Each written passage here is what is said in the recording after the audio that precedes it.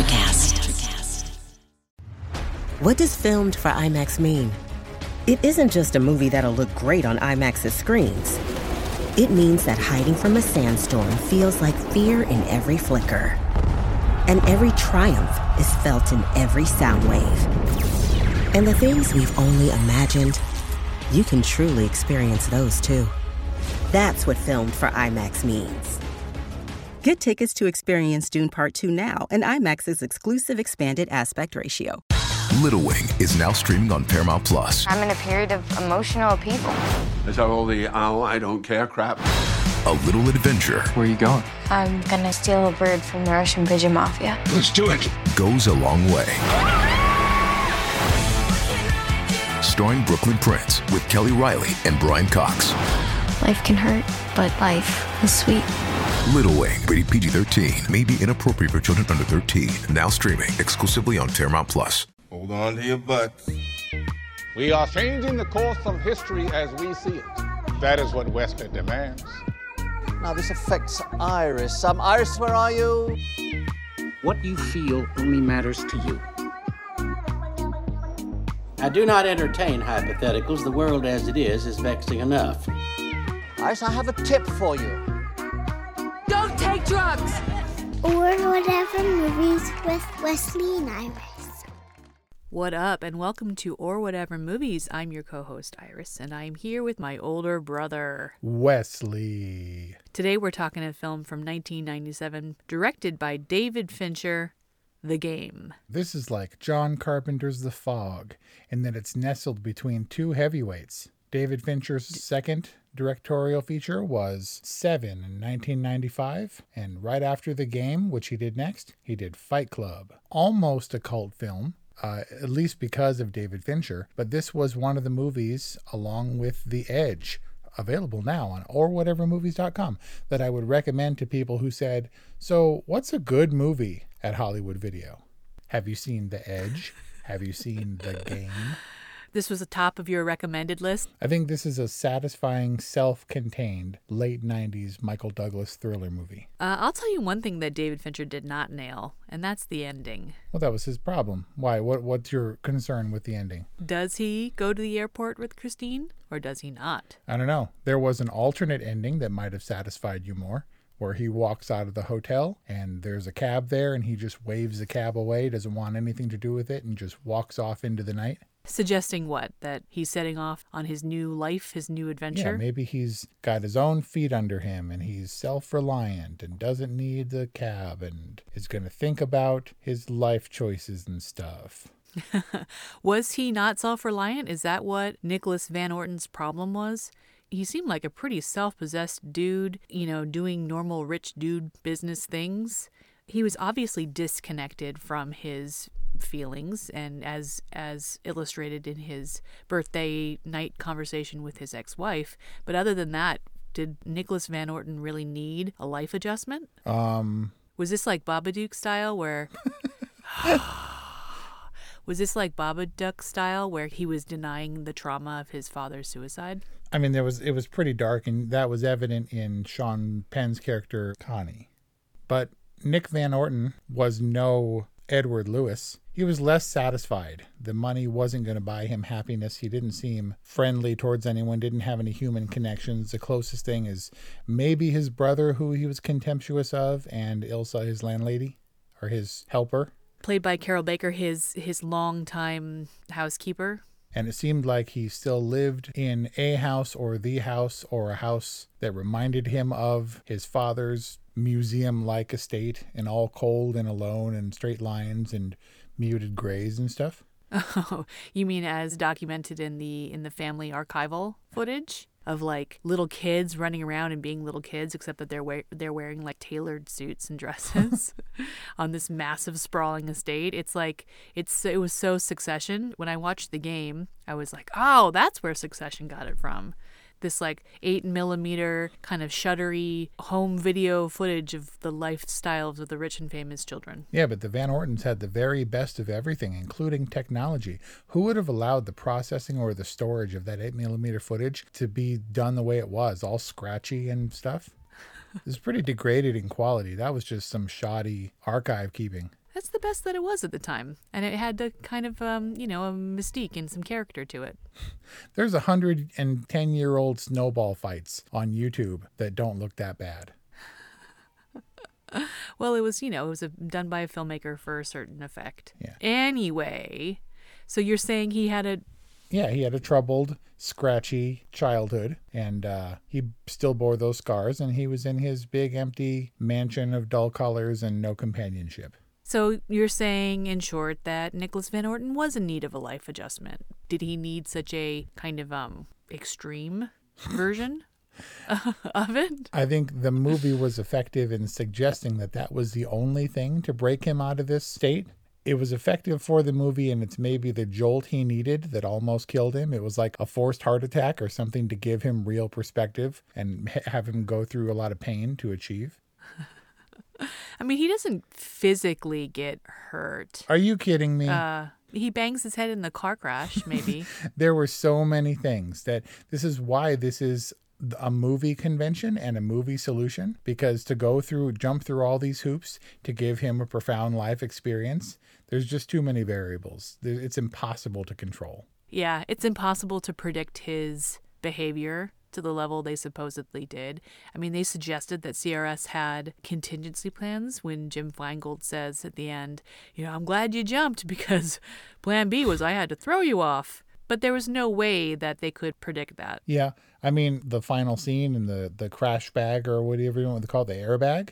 Yeah. There were I-beams within a few feet of him hitting that target. And there's no controlled thing. There's no like video game thing where there's boxes in the way so you can only jump off the roof at one particular point. He could have jumped off anywhere. And what's his name would have had to have grabbed him and been like, okay, over here a little bit, go, and then pushed him off the roof. A little bit of movie magic for him to land perfectly on the X. Right, on the X. And I get that everything was carefully orchestrated, which is why it's a great movie convention. But when you're rewatching it and you know what the trick is, then you're trying to figure out, would this have been possible? Would those squibs on the car outside of Christine's house really have been as effective and convincing when you've got a team of people with automatic weapons shooting you? When he pulls the gun off of the private detective guy that's tailing him in the alley, and he's like, oh, right, I suppose CRS would give you real bullets. And then, bam, he shoots the car tire.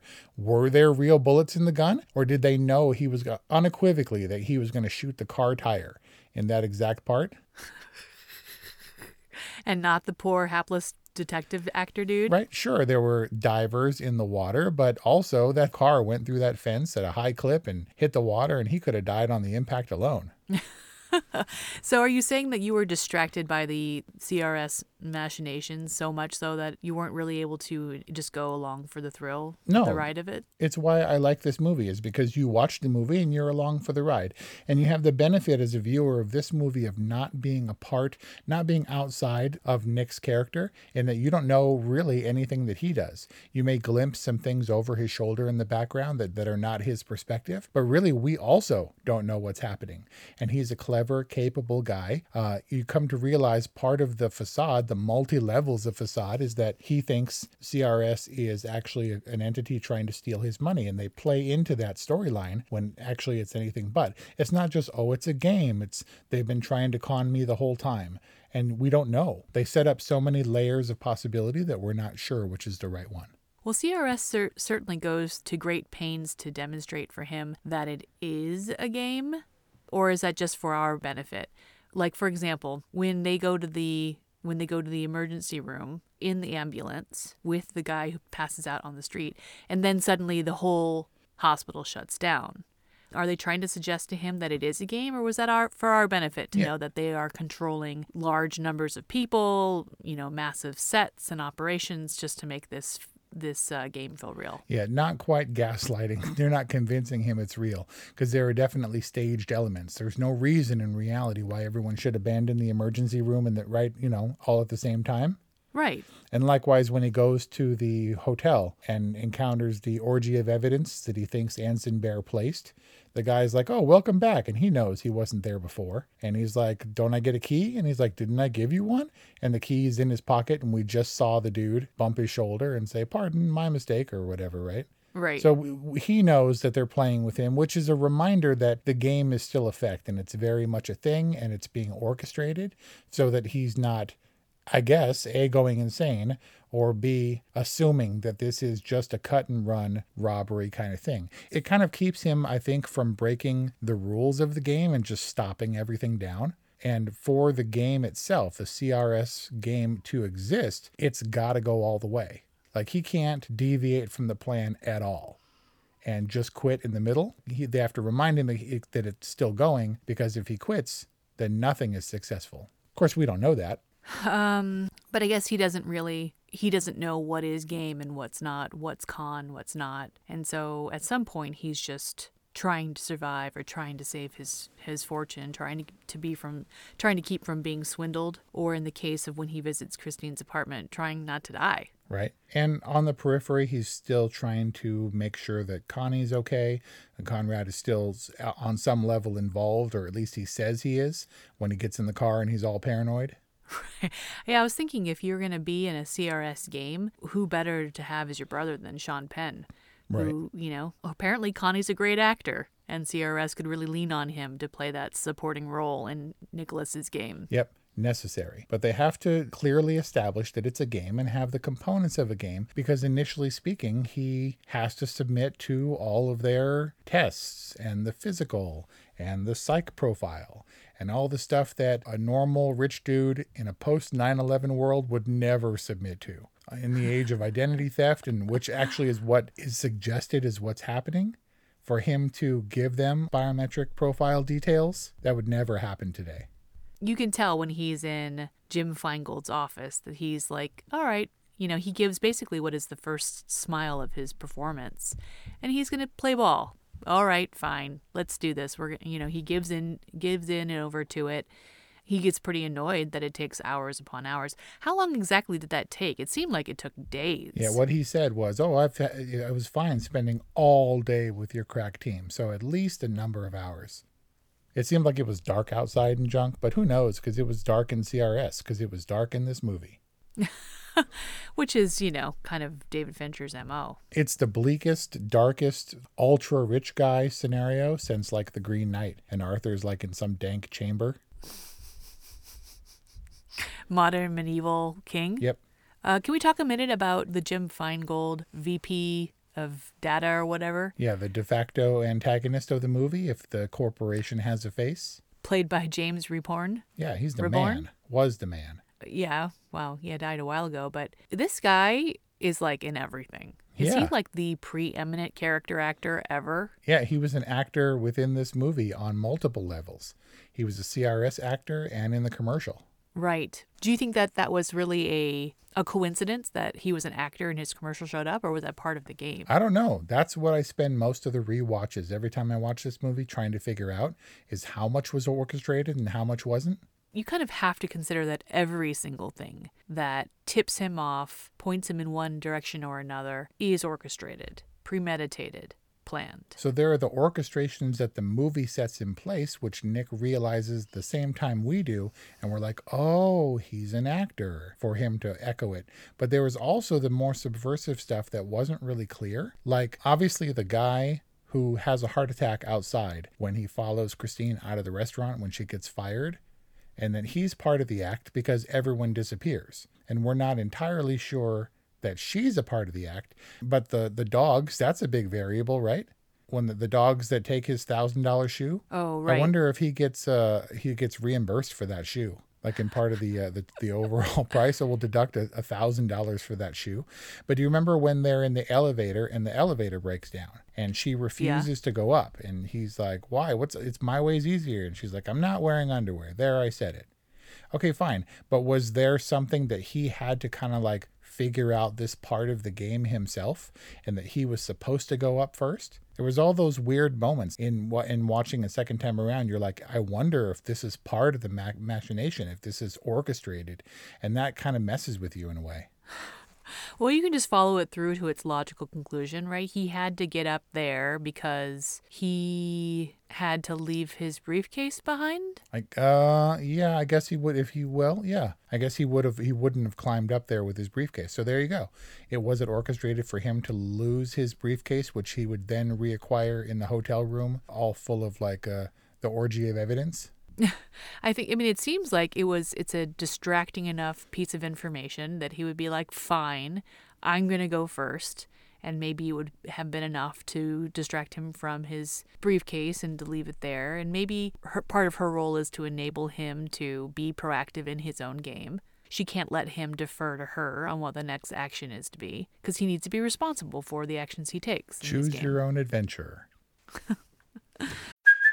Hey, it's Kaylee Cuoco for Priceline. Ready to go to your happy place for a happy price? Well, why didn't you say so? Just download the Priceline app right now and save up to 60% on hotels. So whether it's Cousin Kevin's Kazoo Concert in Kansas City, go Kevin, or Becky's Bachelorette Bash in Bermuda, you never have to miss a trip ever again. So download the Priceline app today. Your savings are waiting. Go to your happy place for a happy price. Go to your happy price, Priceline. This episode is brought to you by Paramount Plus. Get in, loser! Mean Girls is now streaming on Paramount Plus. Join Katie Heron as she meets the plastics in Tina Fey's new twist on the modern classic. Get ready for more of the rumors, backstabbing, and jokes you loved from the original movie with some fetch surprises. Rated PG-13. Wear pink and head to ParamountPlus.com to try it free.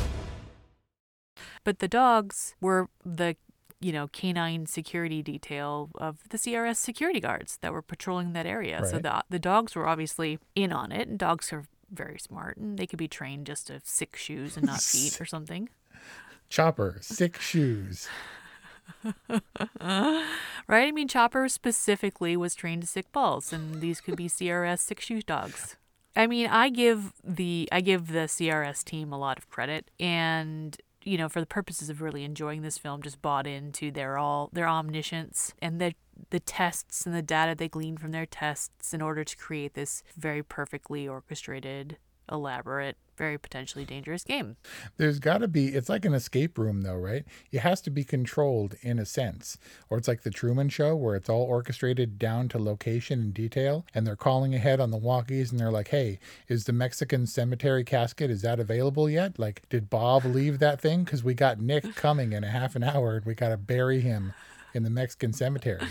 Like they have to reuse these settings, right? No, they're custom. That's why they cost as much as they cost. That's why the Van Orton brothers raise their eyebrows at each other when they're signing the bill. It's not a good business model is what I'm saying. And do these businesses actually exist? I have no idea, having never been this rich. I've definitely heard of extreme vacations or like orchestrate your own kidnappings where like people will just like bag you and throw you in a trunk and then drop you off in the middle of nowhere with the expectation that you're going to find your way back. Right, but that's when they pay the Mexican village to have that one tomb open with the coffin all ready to go and with like hidden snacks and water if they pass out or something. Well, you have no idea how much they spent on this. Yeah, but could it be $5 million? It's, probably there were probably 200 participants in the ballroom. There's no way any of that stuff is insurable. And if it does fail, if someone dies or if it goes critically wrong, or if he doesn't have that psychological therapeutic turn where he lands on the air mattress, nobody gets paid. Maybe was it a joke when he said that it's totally contingent or it's totally at your brother's discretion? Nobody gets paid if without total satisfaction. And that's what makes it a great movie. This can only be done in a movie. This movie was made to be a movie. Because they don't figure on podcasters being like, oh, it couldn't be done because of this. Well, this is also at the tail end of that period where people say, yeah, it's just a movie. That kind of started with the Action Jacksons and ended at the end of the 90s. End of the 90s, which was the end of the analog age, before everyone had cell phones. Before, I understand what you're saying, but also it's like the dawn of the digital age where they have just enough to where they can put all this stuff in place without him having his like separate burner phone and be like, I want out, and flying to Cabo until it all blows over. I'm sure the CRS would just pivot and move the whole adventure to Cabo. I don't know, man, but that's like an additional. What was the waiver that Conrad had to sign? Because that has to cover all incidentals. And did he pay for it himself? Well, he said he would split it with him, which was very nice, considering he also had to, it probably saved him decades of therapy bills that he wouldn't have undertaken anyway, had it not been for this movie rejiggering his life. He, would have lived a few more decades and would have been fine. This game rejiggering his life. What did I say? You said this movie. Oh. But also it bears noting that Nick Van Orton, for all his wealth, is kind of older than you would expect. This movie opens on his 48th birthday. It's kind of unheard of. Like for a leading man to be pushing 50. And it's not unreasonable for, like, if the game were to be remade today, it would be some like slick shit 20-something billionaire with slicked back hair or whatever. But it would be some young dude who's more in an action-y role. You know what I mean? The game, no, I don't know about that, because the game is appropriate. It's like an appropriate midlife crisis event. You don't need the game until you're in your 40s and 50s. I don't think Hollywood cares about that at all. But I agree. And it's what makes this unique and I guess an adult, like a grown-up kind of movie. I mean, there are no kids in this movie. The closest we come is Conrad, and he's definitely in his 40s too. Yeah, Sean Penn. He's definitely a frenetic actor. Probably well cast for the ne'er-do-well Conrad character. Like if Spicoli grew up and with money? I was going to say Kieran Culkin from Succession. Okay, keep plugging Succession. So, but it's weird that the game is just like a standby film for you. Like, you know it, you're ready to review it at a moment's notice. Like, for someone who would recommend it to all of their clients at Hollywood Video, you don't seem to like it that much. No, I do like the game. I'm saying in second viewing, it's kind of bleak and it's distasteful in some areas and kind of creepy. There's a scary clown in it and stuff. It's because David Fincher movies aren't particularly happy and shiny. You watch it for... What are you talking about? For its what? Girl with the Dragon Tattoo is like one of my favorite films yeah, ever. And Mank was all like psychologically centered and everybody was stable and happy. David Fincher movies are definitely bleak. They're fun to watch because of the intrigue of this movie. It's one of my favorite rewatches because of how much the first one takes you for a ride and how much is left, how much analysis is left for rewatching. I mean, what better movie to rewatch and pick up on the clues? Did you know that Christine is a waitress in the restaurant where Conrad originally gives Nikki the card, the CRS card? Yeah, well, it's the same restaurant where he's supposed to meet Conrad for dinner. The point is CRS was already in effect and orchestrating things at the point that Conrad gave the card, which is curious. I mean, I enjoy movies that bear rewatching, and this is a satisfying one to rewatch. I think it's not coincidence that you would recommend The Game and The Edge in your Hollywood Video days, because aren't they both just rise to the occasion films? Just like people in, rich dudes in particular. In extreme situations. Transcending the limitations that their money placed them in. I mean, I don't know that either of them were particularly limited by their money, but they don't have the same kind of everyman struggles of needing to use street smarts or savvy to get out of a sticky situation. Like, they're given the opportunity to rise to the occasion. Maybe there's something in that for you. You have some kind of fantastical, like, if given the right opportunity, you know that you'd rise to the occasion kind of a complex. I imagine my game would have been way different, where I would have stopped and sat in the back of an ambulance until someone came, like a cop came forward to make me move out of there. I would have been like, I'm not playing your rat in a maze game. I don't need the cheese. I'll just sit here and wait and see what happens. Or I'd try to mess with their system. I think that what Nick had working against him was that he had appearances to keep up and a reputation to maintain. And when the game started threatening those things, he had no choice but to act. So he goes in and he cleans up the hotel suite and, he doesn't know for sure who's in or who's not in. And he has to maintain his appearances for those who are presumably not in the game. Yep. And also he's so accustomed to people doing things for him with his little hamburger and his cupcake and having his assistant book stuff that in that way it's more easy to manipulate him because he doesn't really have a lot of control over his own life. He relies on a lot of people to do a lot of different things, which I guess in the alternate ending is why he waved away the taxi. I think what I'm getting at is there is something missing in the game. The game itself is fairly distracting, but that's fine. It's more what's missing is what is Nicholas's motivation? I think that's also what I was getting at when I'm talking about reputation and appearances. And, well, obviously he wants to keep his money and he wants to live. Like, is the game basically just a really elaborate version of Melissa McCarthy, like taking your hands and then hitting you with them and being like, I want you to fight for your sorry little life? Bridesmaids reference. Did I quote it correctly? Yeah. But this is a maze that he's being forced to move along under the guise of progress, I guess.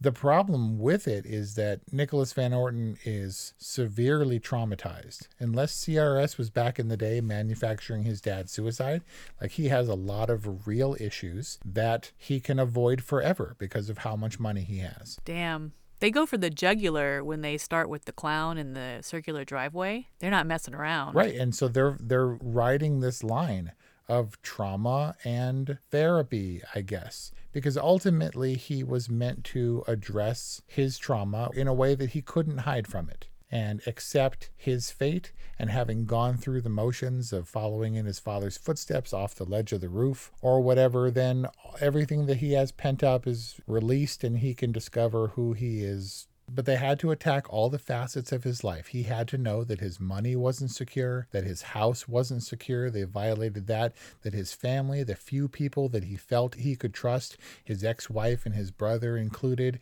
his housekeeper, weren't secure. That his business, he wasn't running it the way that he was confidently doing before. And maybe Anson Bear was involved and got his brother involved and all this stuff. Just psychologically breaking him down to barest essence. Where before I was blind, now I can see. And that's really all it did. The twists were utilizing his fears and his concerns of inadequacy and things and making the game seem like more than it was, making it seem like a shakedown or an elaborate robbery, when in fact it was just a tailor-made game. Right. It's a artificial, manufactured rock bottom for people to experience when they don't otherwise have the emotional wherewithal or the social support structure. I'm telling you, dude, in the remake, the rich guy is going to descend into madness. And, when he really jumps to his death, in his final moments before death, he will imagine that it was all actually part of the game, but it wasn't. That's what it's going to be. He's not actually going to survive. He's going to jump off the roof, but in his last moments of reconciliation, his brain is going to tell him this is all still part of the game as he descends into madness. And ultimately to his death. Yeah. I was thinking the game remake would be like a total AR VR experience where you don't know if you're in the real world or not. I think that's called The Matrix. Yeah, except, manufactured in for recreational purposes. Right. Or what else recently was like that where you don't know if it's real or not? Vanilla Sky? Yeah, that's a good one. Or Inception? Yeah. So last question, what was the worst decision that he made in the game? I think it was continuing to pursue the red flaggiest chick ever. Like within the game. Being Christine. Yeah, but that's part of the effectiveness of this movie in that it builds it up so much that you're not really sure who to trust. Worst decision for me, and this is tantamount to jumping through awnings and trees and stuff, is don't jump into the dumpster and expect that it's going to break your fall in like an effective way. I feel like this movie is meta in a couple of different ways. Because number one, that was the most dangerous stunt in the movie, and Deborah Kara Unger broke her foot jumping into what is suggested was a real dumpster full of rats. I don't know how true that is.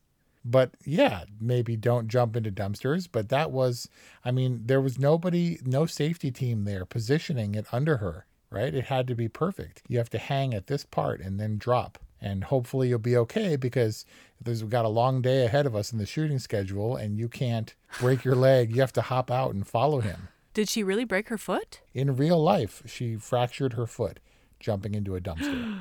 Oh my God, that's so dangerous. And they jumped so hastily in the story. It's like, oh, the ladder fell into the alley. Let's just hurl ourselves off of the fire escape. Right? Into random ass dumpsters. And it worked. Like, I throw away crazy stuff. Like, you don't want to jump into my trash. It's a really bad idea. Don't you put the caps back on all those needles and stuff? And of course, this is all for rewatching. This is why it's a movie. And in the movie version, it can't be a carefully controlled jump because we don't know that jump is manufactured. We don't know that it's not CRS orchestrated. So, The Game, one of Brian's favorite movies, prompted by him to rewatch, a very fun ride. Maybe it's unsatisfying, like a movie where at the end the main character wakes up and it's all a dream. But ultimately, a very fun ride. And I give The Game, from 1997, available now on Netflix, a good. I would have done things differently, but that doesn't mean that, as you suggested, it wasn't a super fun ride from the outset. I'm going to give this a pretty low end, but still a real, totally kind of vibe. The Game exists in a really good place for me, and I've seen it a lot of times. It's a totally movie. A life experience, not so much, but this movie really captures your attention and it fuels your paranoia, and this is like a popcorn kind of yelling at the screen totally kind of thing that I really appreciate. What I'm interested in at this point is how meta this discussion became, because you're definitely surprised because I seem to trash it. And that's part of what I love about movies. I love that I feel a little bit sick after I watch this movie because it's so tense. It flirted with the list of all-time most heart-pounding movies. And you realize how important things like your home and your stability and your wealth are to your psychological well-being, because when all that gets stripped away, you lose a sense of who you are and any sense of foundation, and it's really like literally unsettling. And I spent a lot of time kind of picking at this movie, which I do to some of my favorite movies because of how much I like them. And thus, because I love it, it's like a sibling. You kind of pick it apart and pick on it, even though you love it.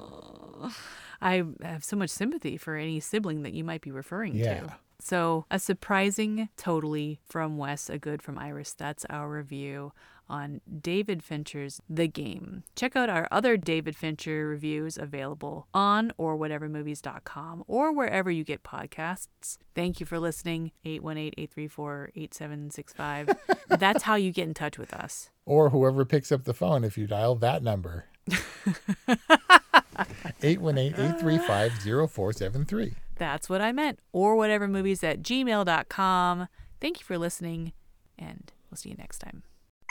Hey, what's happening out there, everybody? This is Lawrence Ross, and I'd like to tell you a little bit about my podcast, The Lawrence Ross Show. Egomaniac. It's a 2-hour weekly exploration into my mind. I also do sketches, celebrity impersonations. You're out of order! And I also do song parodies. Not too shabby for a blind guy. Not only are you visually impaired, but you are geographically impaired. New episodes are released every Friday. Check it out on your favorite podcasting platform or listen to it here on Society 13 on Electrocast. Hi, I'm Mark. And I'm Peter. We're the founders of Electrocast Media, bringing you great podcasts like Nightmare Road Stories, Tech Talk Revolution, and Bodacious Minds. Electrocast networks include Ruby for female empowerment, the Best Business Network, and GPN for geopolitics. We built this company to create community and amplify diverse voices, and we really appreciate your support. So, keep listening to Electrocast podcasts and hear the culture. Electrocast. Electrocast.